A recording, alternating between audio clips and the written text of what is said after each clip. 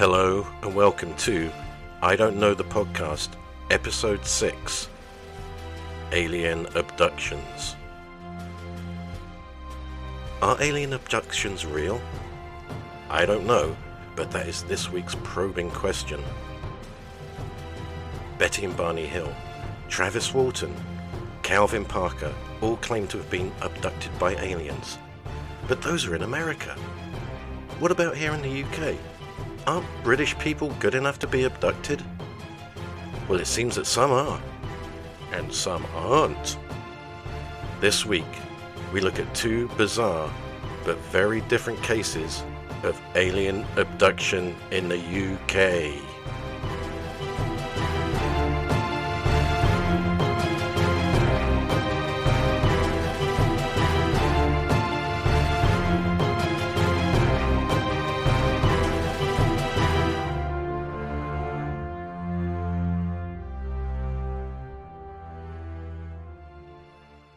(1980), a leap year. President Carter was in the White House, the Rubik's Cube appears, AC/DC release Back in Black, and an impressionable young K-Mill starts high school. It was a different time, a time without seatbelts or bike helmets, a time of open sexism and perverted TV presenters. A time I remember fondly. But PC Alan Godfrey remembers 1980 for completely different reasons. Probably. He was a cop on the streets of West Yorkshire, and this is the year a sequence of events would change his life forever.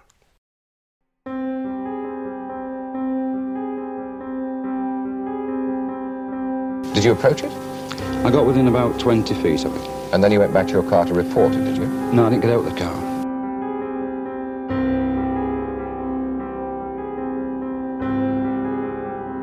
It came back from them, they couldn't identify what it was.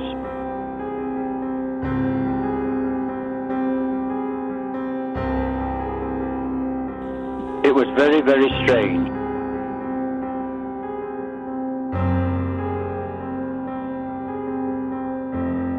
They actually examined my left foot. Now that's remarkable to me.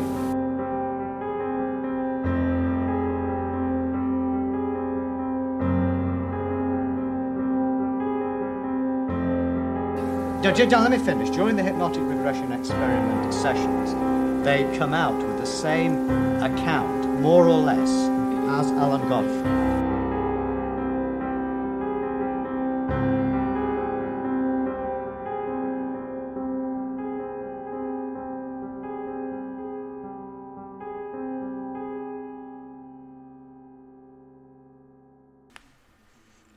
PC Alan Godfrey's story starts when he is called out to reports of a body, a dead body, that had been found in a coal yard. He talked on The Unexplained with Howard Hughes.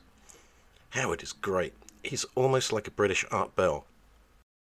Thank you very much for coming on, Alan. I know that you don't do a lot of radio interviews, so it's very, very good to have you on here. Tell me about what happened to you in 1980 in Todmorden, where you were working as a policeman. Isn't Howard's voice amazing? Thank you for inviting me onto your show. Alan's voice isn't quite as good as Howard's. You want to talk about Adamski case first, do you? Well, first of all, I want to talk, about, because the two are linked, aren't they? There was the body of a man found on the top of a coal storage pile. Yes. And then not long after that, you had another experience. So talk about the first case, this man called Adamski, who was found at the top of this... Yeah, he was top of this pile of coal. Coal miner, I believe, from Tingley, near Wakefield. So at the time you were a constable, and in those days, of course, my dad was a policeman in that era. Howard likes people to know that his dad was a policeman.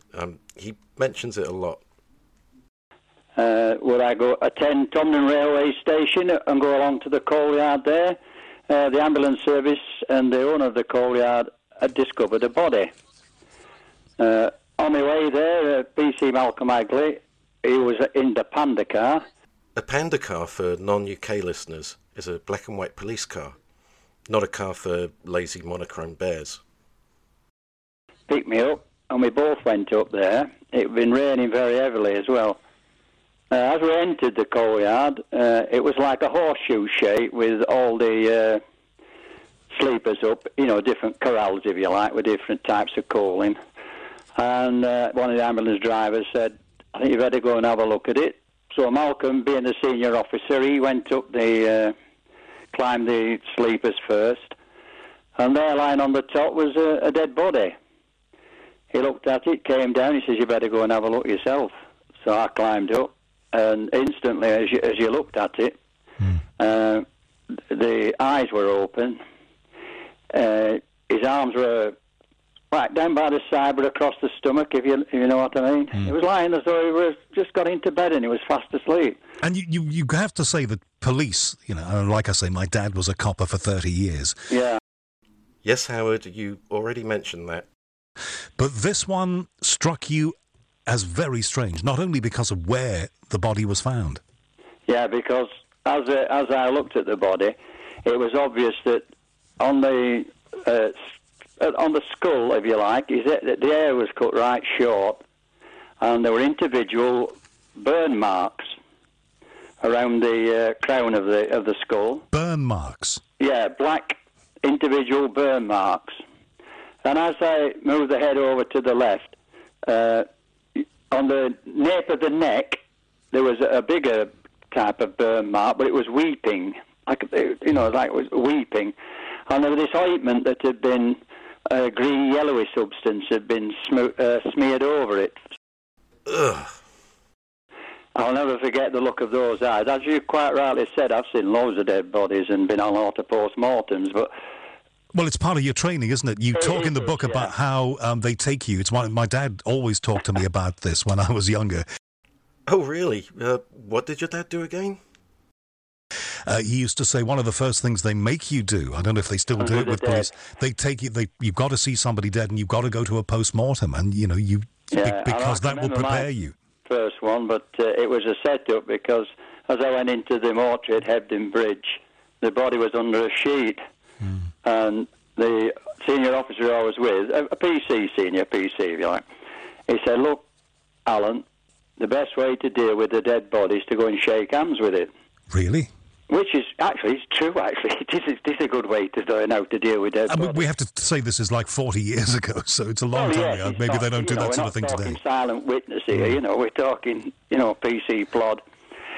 So I walked over to the body, and as I very hesitantly got hold of to shake hands with it, it suddenly gripped me. And oh, my God. Sat up. It was another copper, wasn't it? That is something else that we have to talk about. As I've said, the 80s were a different time. You were allowed to fuck about in a morgue then. Okay, back to this man, Adamski. Now, it's a 56-year-old man. I used to seeing dead bodies, and it quite obvious to me, and to Malcolm, that this guy didn't die where he was found. It didn't look right. He appeared to have been dressed after death. Like you go into a shop where they have dummies, and you can tell they're not human, the way they dress them, they can't see. And what, wasn't he wearing just a jacket and a string vest? There was no shirt. An outer jacket, and underneath that was a white string vest. The trousers were... the jacket was kind of half fastened and half not, but they're in the wrong buttonholes. Well, I've woken up like that before, haven't we all? Do you know what I mean? And the trousers didn't look as though he put them on. It was very strange, very, very, very strange. And did you think at that point, and it's not in the book that you reflected that, but did the thought that this is a bizarre murder that I'm looking at here? At the time, I thought it was an unexplained death. Obviously, as the years went by, and me and Malcolm did a lot of research into it and investigation, what have you, and we both came to the conclusion that this guy didn't die where he was found. Although at the inquest, which you've obviously read in the book, the officer I never attended the inquest, neither did Malcolm, neither did Peter Sutcliffe, who was the leading fireman who'd been in the coal yard. He had a part-time job there. This is not, obviously, Peter Sutcliffe, the Yorkshire Ripper. Well, I assume it isn't. I haven't really done the research on it, to be honest. None of the three main witnesses, all the ambulance people, were ever called to the inquest, In fact, an inspector gave evidence, and he was asked specifically by James Turnbull, the coroner, did he die where he was found? And yes, sir, yes. In my opinion, sir, he died where he was found. Well, coming from a guy that never even visited the scene, and the fact that none of us were called as witnesses, it just didn't sound right. And there was wasn't there another real anomaly about this? Because if you had a body, or even if you were still alive at that point and had climbed to that point, but if you were taking a body to the top of a coal tip, you would be covered, as I used to be when I used to go and play around one in Liverpool when I was a kid. You'd be covered in coal dust. There was no... It was raining. It had been raining, but... you got to ask yourself a question. The guy had never been to Tomden, as far as we know, in all his life. He went into an area of Tomden probably a lot of Tomden people have never been in. Why would a man... He apparently died of a heart attack or a heart failure, as the pathologist said. But the thing is, why would a man at his age climb a stack of coal in the rain, lie on his back and die? Why would he? Sigmund was a normal family man. He had a wife and kids. He wasn't from Todmorden. He lived 20 miles away. He was due to give away his niece at her wedding the next day. He wasn't covered in coal dust, and he wasn't dressed properly. So, initially, what was your thought about how this had happened? What was your best guess? Well, my opinion is that whether deliberately or undeliberately, he died somewhere else. And how he got on the top of the coal heap, like you said earlier, it's quite steep. I can't imagine anybody carrying a body up there. Why would they? And how that body got up there without being... It doesn't make sense. Covered in coal dust. If the guy died in somebody's company, well, we'll just suppose that he was, I don't know, something happened here, he was taken away. And if he died, you'd either hide the body if you didn't want it to be found, or you'd leave it where it was. It doesn't make sense why it was on top of this pack of coal. It just doesn't make sense. No, it doesn't make sense. And as I said, an ointment had been applied to that one on the nape of the neck, like a yellowy, greeny smear light had been smeared across it, which eventually was sent for tests to the Home Office laboratories at Wetherby. And surprise, surprise, it came back from them. They couldn't identify what it was. Not even top government scientists can identify the ointment or goo, or whatever it was. Did you think that he might have been the victim of some kind of ritual? No, I didn't. No, I knew something wasn't right, but I couldn't explain. In the newspapers, there'd been speculation that Sigmund had been taken and then dropped onto the coal heap by a superior intelligence. And Alan then drops this. There have been lots of UFO sightings, apparently, in the areas during that time. The mystery around Sigmund Adamski's sad death was never solved. There were rumours of a cover-up, but still very little was known.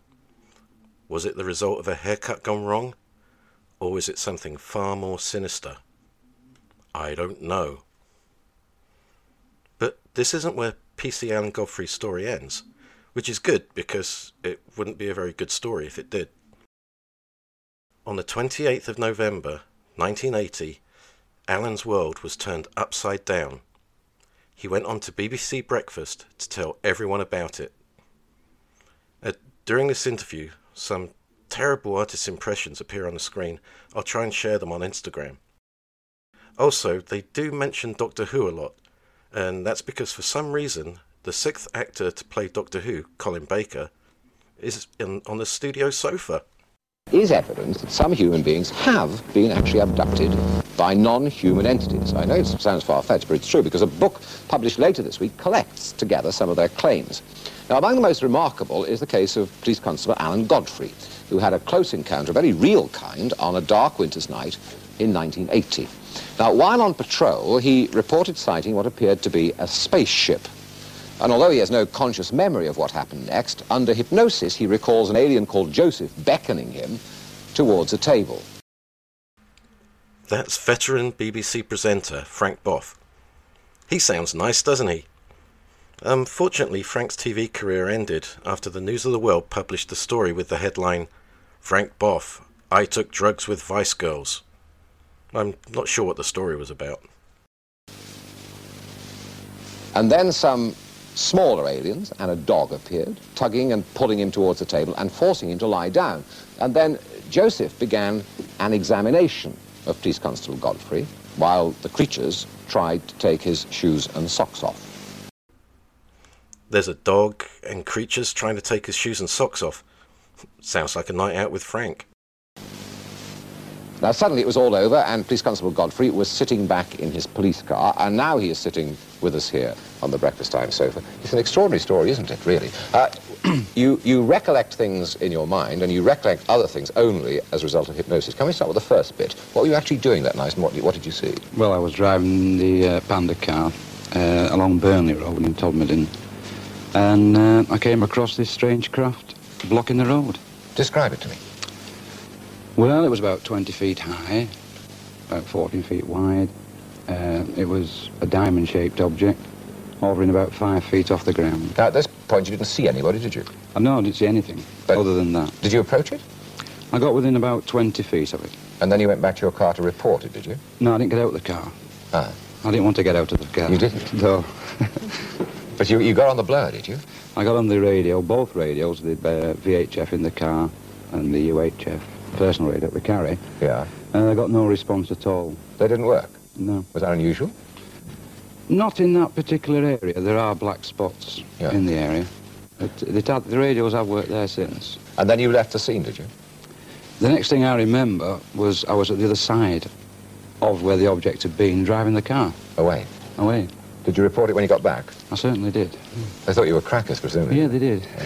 Now then, as a result of hypnosis, a lot of that story has been filled in, hasn't it? Now, what do you recollect from the result of the hypnosis? Well, as I say, I have no conscious memory of what I said under hypnosis. The only thing I can go off is the hypnotic regressions were videotaped. Yeah. And I think there was about 3 or 4 tapes done. And when I actually was allowed to see them at the end of the session, it was quite frightening. What you'd said under hypnosis? Mm. So tell me the other story now, the one that they drew out under hypnosis. Well, under hypnosis, when I see the craft itself, as I said before, I didn't get out of the car consciously. I find myself getting out of the car, and for some reason, I have no idea why, a strange, very powerful beam of light is shone towards me, which blinds me. I jump back in the car in panic, and then there is some sort of a blackout. And after the blackout, I wake up in some sort of an examination room. I see. So, this spaceship, or whatever it is, did you see that in your recollected... Yes, everything under hypnotic regression, everything was accurate right up to... The bit that... when I got out of the car, yes. Okay, well, describe this creature to me, this man. Well, he was a humanoid, or of human appearance. He's about 6 feet high. But not quite a human being, you say. The artist's impression at this point either looks like Ming the Merciless or one of the most anti-Semitic pictures I've ever seen. Well, he had a human appearance. Yeah. He had a beard, and he wore some sort of a skull cap, and he wore like a white gown. He was very pleasant in appearance. He wasn't at all frightening to look at. Okay, now you've got yourself into this room. What goes on there? Who else is there?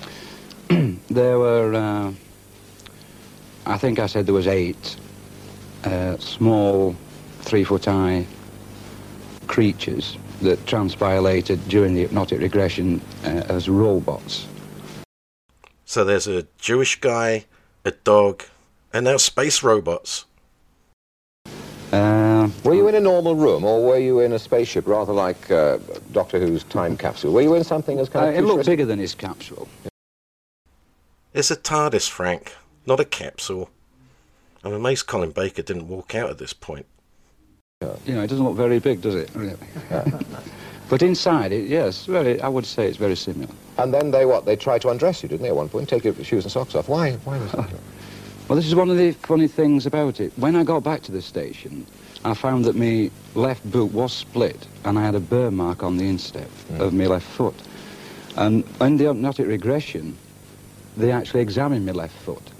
Now, that's remarkable to me, with the other evidence of the other police officers seeing the craft as well. Isn't it? How did your experience end in this place you were with these people? The doctor woke me up. We never actually got to an ending. Yeah. I was wired up to some heart machines, and they completely went off the scale. I was in such stress that both doctors stopped the hypnotic regressions. Now tell me, what do you make of it all? Do you believe now in UFOs, or what? Are you convinced that those things actually happen to you, or it's just in your mind somewhere as an imagination or a dream or something like that? Well, the UFO certainly existed. You're sure of that? Yes, it was a nuts and bolts craft. I think I'm quite capable of seeing something from 20 feet. If I said to you anything you say will be taken down and used in evidence, you would say that you saw that thing? Yes, I would swear on the Holy Bible. What I saw that day, I've seen nothing of the like except in science fiction films. And what other thoughts have you had about the whole experience? The abduction part, well, I've thought about it. I've thought, well, perhaps it's something that I've read about and seen as Doctor Who, and because of my experience, it somehow got jumbled up. Yeah. Or it actually happened. He does actually seem quite convincing. It's just the parts about the Jewish and canine foot fetishists that I wish I knew more about. Yeah. It's a good story, isn't it? I think it's wonderful. Yeah? I mean, that's a whole series of Doctor Who's. Well, I mean, what do you make of it, Colin? I mean, you work in the fiction of this. I mean, he is saying this isn't fiction. He is saying, I actually saw that thing. I mean, sitting here listening to the story, I cannot do anything but totally believe it. Yeah. And viewed by any objective standard, I think that it's perhaps naive of us to think that we are the only things that exist in this huge universe. Nicola, what do you think of all that? I think it's rather pompous to think that we're the only people around. That there isn't possibly life somewhere else without, we don't have the facts of everything. So I think it's rather pompous to think we're the only people. Alan, you are taken very seriously, I mean, aren't you, by people who study these things? I mean, what do they say about your experience? Are they also convinced that you actually went through this experience and those things and those people were actually there? I think they are, yes. I think the UFO investigators that came to interview me, one of them being a high-ranking police officer from the Greater Manchester Police Force, he really gave me a grilling, as he obviously is very experienced in it. And I think, well, they are convinced, yeah. I mean, I saw a UFO, mate. No mistake, they do exist. There is nothing on this earth will ever tell me any different.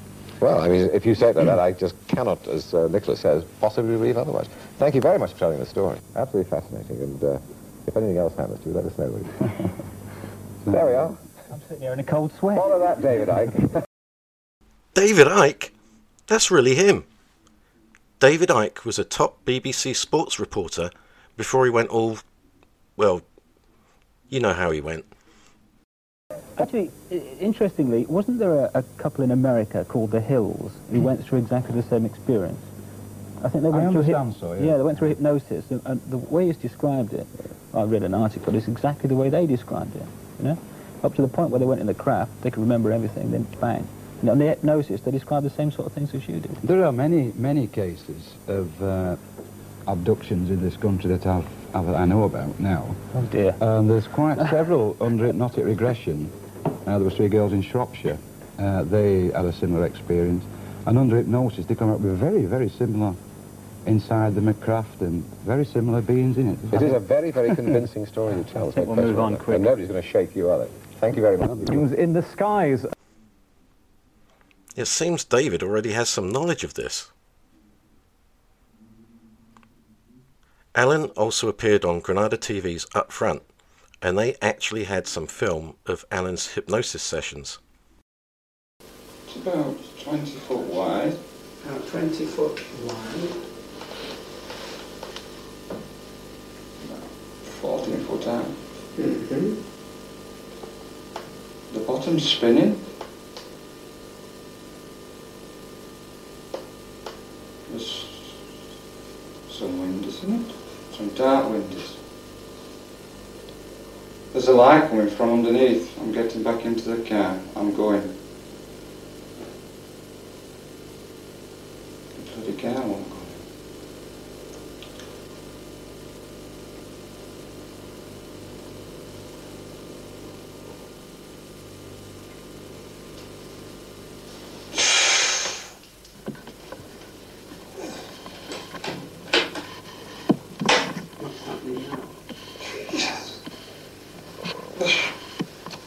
There's a light. Shining a light.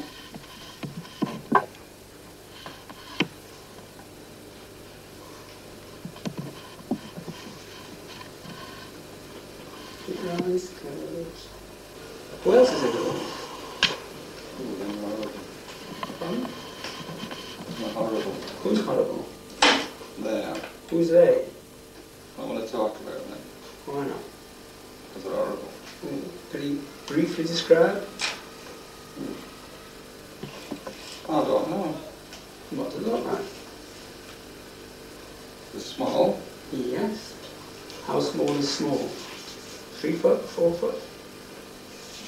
But like a little 5-year-old lad. And how many?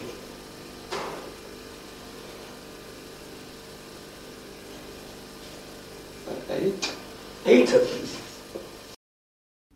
So there's more information. 8 of them, and they're horrible. What made you want to go under hypnosis to find out more about it then?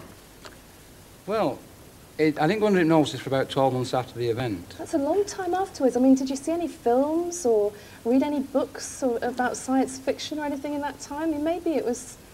Obviously, up to the event, I mean, I had no interest whatsoever in UFOs, the Loch Ness Monster, or How can you not like the Loch Ness Monster? or anything, you know. I was just a total police officer, 10 years service. And when you come across something like this, and the reaction within the job and from the Ministry of Defence and their investigations that I had to go under, obviously I became interested in what I'd actually seen. Right. And when I found out through investigative work by other people that I actually had a time lapse, and I was asked to do under hypnotic regression, which incidentally was done by the police surgeon, and it was done under proper medical... Okay, well, I think you've established that. I'm quite intrigued, though, to know what some of our sceptics have got to say about a story like that. I mean, it sounds very convincing. Now, John Mason, I know that you've spent a long time looking at this and you're not at all convinced, but how do you explain a story like that? Well, firstly, let's say that hypnotic regression has been used in America in many, many cases to look at people who've had these so-called abduction experiences. And in a lot of cases, there has been leading of the person under the influence. There was a couple of questions in that interview there where there was a certain amount of leading of the abductee by the interviewer. Now, that... The doctor who carried out that session, I was the person who arranged the hypnotic session. That immediately makes me sceptical. No. But I did not utter one word. Yeah, that guy, John Mason, doesn't like any of this. I'm not sure who he is, though. During that session. But you were there. No, please, I was there, but I was silent. I was the cameraman. The interrogation was conducted by the doctor, who didn't even know that it was a UFO event. I deliberately didn't tell him. Harry, can I just give you a very quick quotation? No, just one second. Now, this is a very unfair criticism. I did not lead the witness. I never spoke a word at all during that session, and the doctor had no idea what was coming next. He was just asked to hypnotise a police officer. Harry, Steve, does that satisfy you? No, talk. I'd like to give a very, very quick quotation from a guy who is past president of the International Society of Clinical Hypnotists. It'll have to be quick. Professor of psychiatry and various other things. And what he says about this kind of hypnosis is, there is no way by which anyone, even a psychologist or psychiatrist with extensive training in the field of hypnosis, can for any particular piece of information determine whether it is an actual memory versus a confabulation. That's it. By confabulation, he means a construction that comes out of the unconscious mind from things that have been read, from things that have been heard. Harry, what do you have to say to that then? Well, no, my comment is this, that I have arranged probably about a dozen or more hypnotic regression experiments with different doctors. Under hypnosis, how this comes about is you have a witness or witnesses who see a UFO, followed by think they do, followed by an amnesia. Often they are multiple witness sightings. During the hypnotic regression session... John, let me finish. During the hypnotic regression experiment sessions, they come out with the same account, more or less, as Alan Godfrey. Under hypnosis, their blood pressure rises, their pulse rate, they express or display extreme bodily fear. Now, if the accounts are very similar, I have no explanation. I wish I had. You must be aware of the Harry, experiments. I'm still quite intrigued because I know that we could go down the path of the hypnotism, which, I mean, I'm still intrigued. Do you know how I got it? Hang on, I'm still intrigued by this business about losing an hour out of your life, which is actually what happened to you as well, isn't it, Linda? It appears these two have crossed swords before. Well, on this show there's a lot more interrupting and people saying, "Let me finish," and then they move on to another abductee called Linda, who I haven't done any research on, so we'll finish that bit there.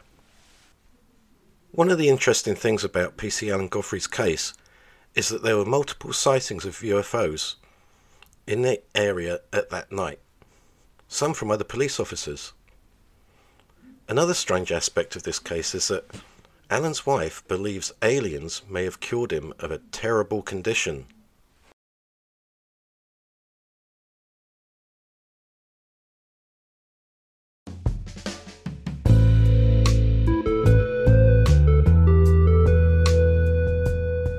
Years before his abduction, Alan was severely beaten while trying to arrest 3 robbery suspects. As a result, doctors had to remove one of his testicles.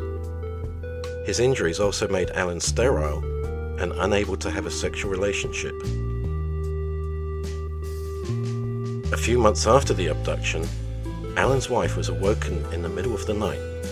A strange sound filled the bedroom. Alan stayed soundly asleep. The next morning, Alan made hot, sexy love to his wife for the first time in over 3 years. And weeks later, she discovered she was pregnant. Doctors also verified Alan's miraculous recovery.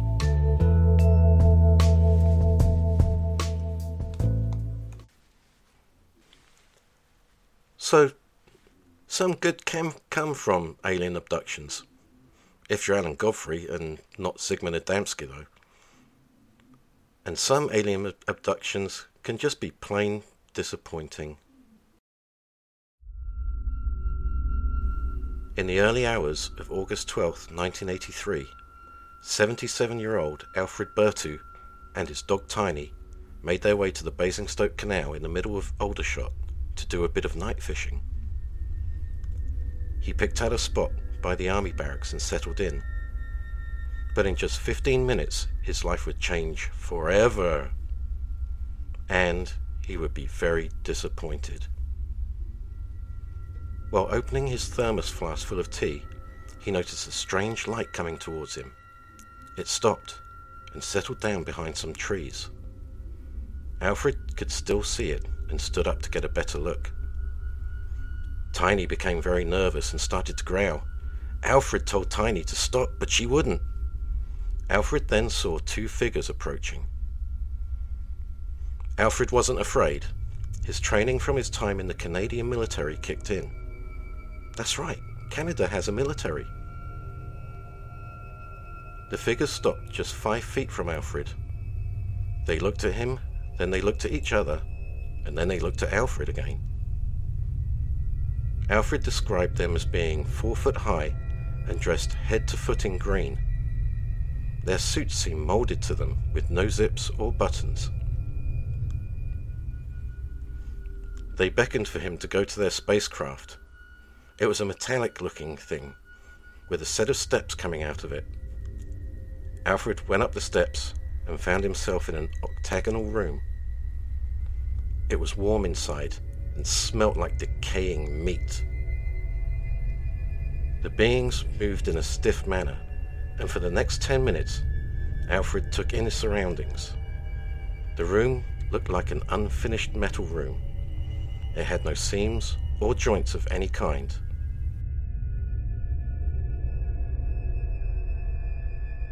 Suddenly a voice said, "Come and stand under the amber light." The light was in front of him, from floor to ceiling, and he did as he was instructed. He stood in the light, and a voice asked, "What is your age?" Alfred replied, 78 on my next birthday. There was a pause until the voice said, "You can go. You are too old and infirm for our purposes." And so Alfred left the seamless room, went down the stairs, and returned to his fishing spot. He watched as the strange craft lit up the entire area and then shot into the sky at incredible speed. He looked at his watch, and an hour had gone by. Alfred then settled down to do what he went there to do, night fish. He claims to have caught 3 rudd and a tench. Something sounds fishy to me. 2 military policemen approached, and Alfred told them what he'd seen, and they said that UFOs had been checking out the military installation. He told his wife all about it, except going onto the craft, because he thought she'd stop him from night fishing. A lot has changed in the area since Alfred's encounter. There's an increased military presence, even prohibiting people from entering what should be public land. But that's not the end of Alfred's sad and unfulfilling story. Investigator Hilary Porter decided to look into this case. She witnessed fully armed Black Ops type soldiers and a sign telling people that the area is off limits. In 2006, she took photographs of the area. In one, a strange metallic object is present. Upon blowing it up, she believes she caught an ectoplasmic object in the middle of shape-shifting. She also noticed that every year, on the anniversary of Bertu's death, an article appears in the local newspaper debunking Alfred's story.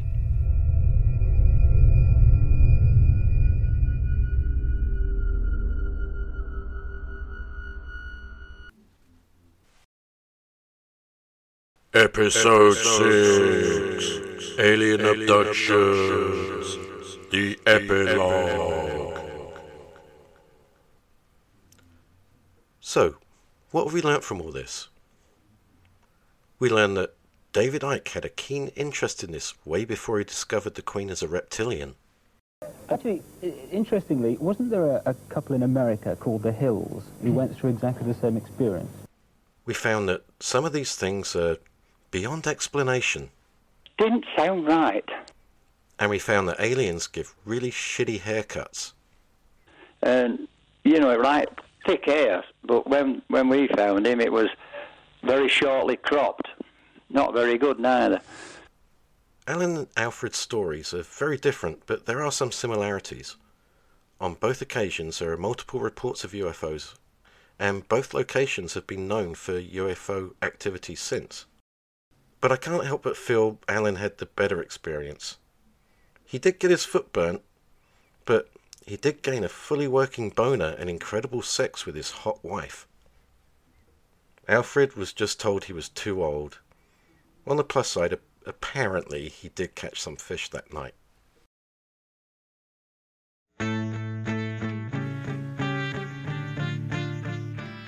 I have to make a special mention this week and want to say thank you to Raymond Roel for the incredible new logo he designed for the show. Raymond is incredibly talented, and you can find his work at Project Raven Collective. You can find all his details in the show notes. As always, if you'd enjoy the show, then join the Facebook group and Instagram, and you can email me at idon'tknowpod@outlook.com. And if you really like it, leave a 5-star review. Thank you for listening, and come back next week to find out what else I don't know. Mr. Jones, we've been waiting for you. Won't you come on in? We'd like to talk to you about your progress and see how things have been. We've had complaints about the noise and the things that you do. Me and the boys have designed a new treatment for you. You'll feel some pressure, which is our code word